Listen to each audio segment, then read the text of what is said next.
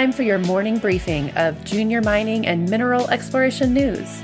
You are tuned in to Mining Stock Daily. Now, reporting from the Clear Creek Digital Studios in Denver, Colorado, here's your host, Trevor Hall. Good morning, everybody. Welcome into Mining Stock Daily and the Morning Briefing. I'm Trevor Hall, and today is Wednesday, November 30th. The gold price began sprinting higher late Monday night, trading as high as $1,758, where it bounced around until the COMEX opened and the price was pushed back down aggressively. But when the stock market opened, gold shot back up to a high of 1750s. Gold faded in the afternoon, settling at $1748, up about $7 from Monday. Silver traded in a similar pattern as gold, only the ups and downs were more extreme. However, poor man's gold fought off multiple efforts to push it below $21 as it settled at $21.18. That was up 26 cents from Monday. The Mining Stock Journal said that, notably, when the stock market sold off pretty hard mid-morning, the precious metal sector did not follow the market lower. The newsletter said that there's a possibility that the precious metal sector could be set up to move higher from here, regardless of the next direction taken by the stock market. And on that thought, it noted that the charts for the sector continue to look quite bullish, especially silver. The mining stocks followed the lead set by gold and silver and had an outstanding day, with the GDX up 3.1%. The Mining Stock Journal said that sentiment towards the sector is turning cautiously bullish, but that it won't take much fundamental encouragement to ignite a torrid rally in the sector. We'll get to the news out of the miners and explorers here in just a moment, but first, a quick word of today's sponsor. This episode of Mining Stock Daily is brought to you by Arizona Sonoran Copper. Arizona Sonoran is an early-stage copper developer and explorer of the Cactus Mine and its satellite project Parks Salyer, both situated on a 4-kilometer mine trend on private land in Arizona's Porphyry Copper District. Opportunity for significant growth and scale exist along the mine trend, while future CapEx requirements outlined in the Cactus PEA benefit from significant on-site and nearby access to infrastructure. The company is led by an executive management team and board which have a long-standing track record of successful project delivery in North America. And for more information, please visit arizonasonoran.com.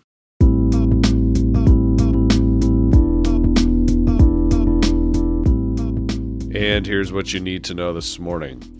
Fireweed Metals has a new shareholder in the Lundin family. Last night, the company announced a non-brokered private placement for gross proceeds of more than $27.5 million Canadian, which is comprised of just over 28 million shares at a price of 74 cents per share, 3 million flow-through common shares of the company at a price of 88 cents per share, and 3.3 million flow-through common shares of the company at a price of $1.20 per share through a charitable donation arrangement. The Lundin's participation in the offering makes them collectively Fireweed's largest shareholder now. The proceeds from the offering will be used for exploration and development of the company's projects in northern Canada and for general working capital purposes. Fireweed Metals trades on the TSXV with FWZ and on the OTCQB with FWEDF. Barksdale Resources announced its initial resource estimate for the Cerro Verde as part of the San Javier copper-gold project, located within 2 hours of Hermosillo in the state of Sonora, Mexico. The resource is pit-constrained and uses a base case of $4 per pound copper and various cutoff grades according to metallurgical characteristics of the mineralization.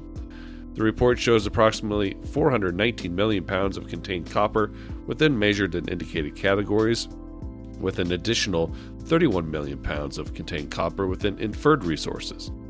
The company will now initiate a preliminary economic study at Cerro Verde that envisions a low-strip copper heap leach lead style operation that produces cathode copper on site.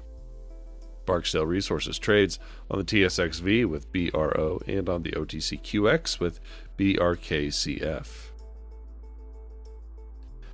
Adventus Mining and Salazar Resources says the president of Ecuador has signed the eagerly awaited pre-legislative consultation decree, which will guide the formal comment process for the draft environmental consultation regulation as part of the environmental and social impact assessment approval process. Upon completion of the comment process for the regulation, which is expected shortly, the president of Ecuador is expected to enact the regulation through presidential decree. And from there, the participants expect 2 rounds of community consultations led by the government of Ecuador. These community consultations are expected to be similar to the mini community consultations led by the participants since the discovery of the El Domo deposit within the Curipamba project concessions in 2008. Current guidance from the government of Ecuador is that the regulation comment period for subsequent final consultation process governed by the regulation are expected to require 7 to 9 months to be signed and full approval of the El Domo ESIA, at which point full construction activities can begin. So not too far into the future. Adventus trades on the TSXV with ADZN. Salazar Resources trades on the Venture with SRL. G2 Goldfields says drilling at its Oko gold project has intersected a new surface zone of broad disseminated gold mineralization.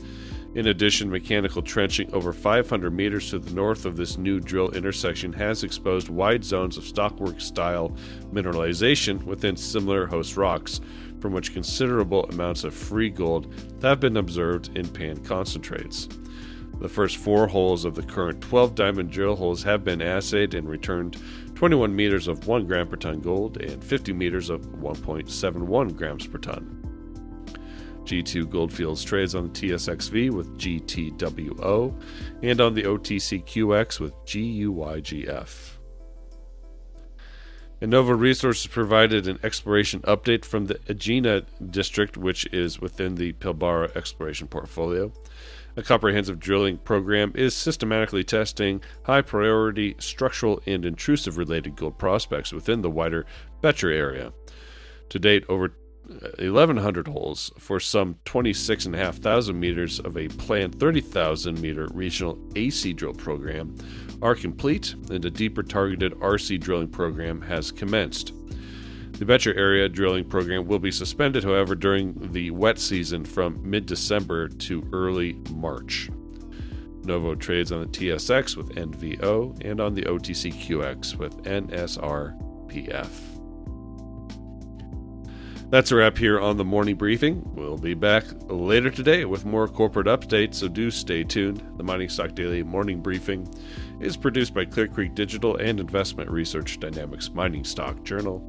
It is distributed throughout the world through your podcast network of choice and by our friends over at the Junior Mining Network. Till later today, I'm Trevor Hall. Have a wonderful day, everybody. Be well. The information presented should not be considered investment advice. Mining Stock Daily and its affiliates are not responsible for any loss arising from any investment decision in connection with the material presented herein. Please do your own research or speak with a licensed financial representative before making any investment decisions.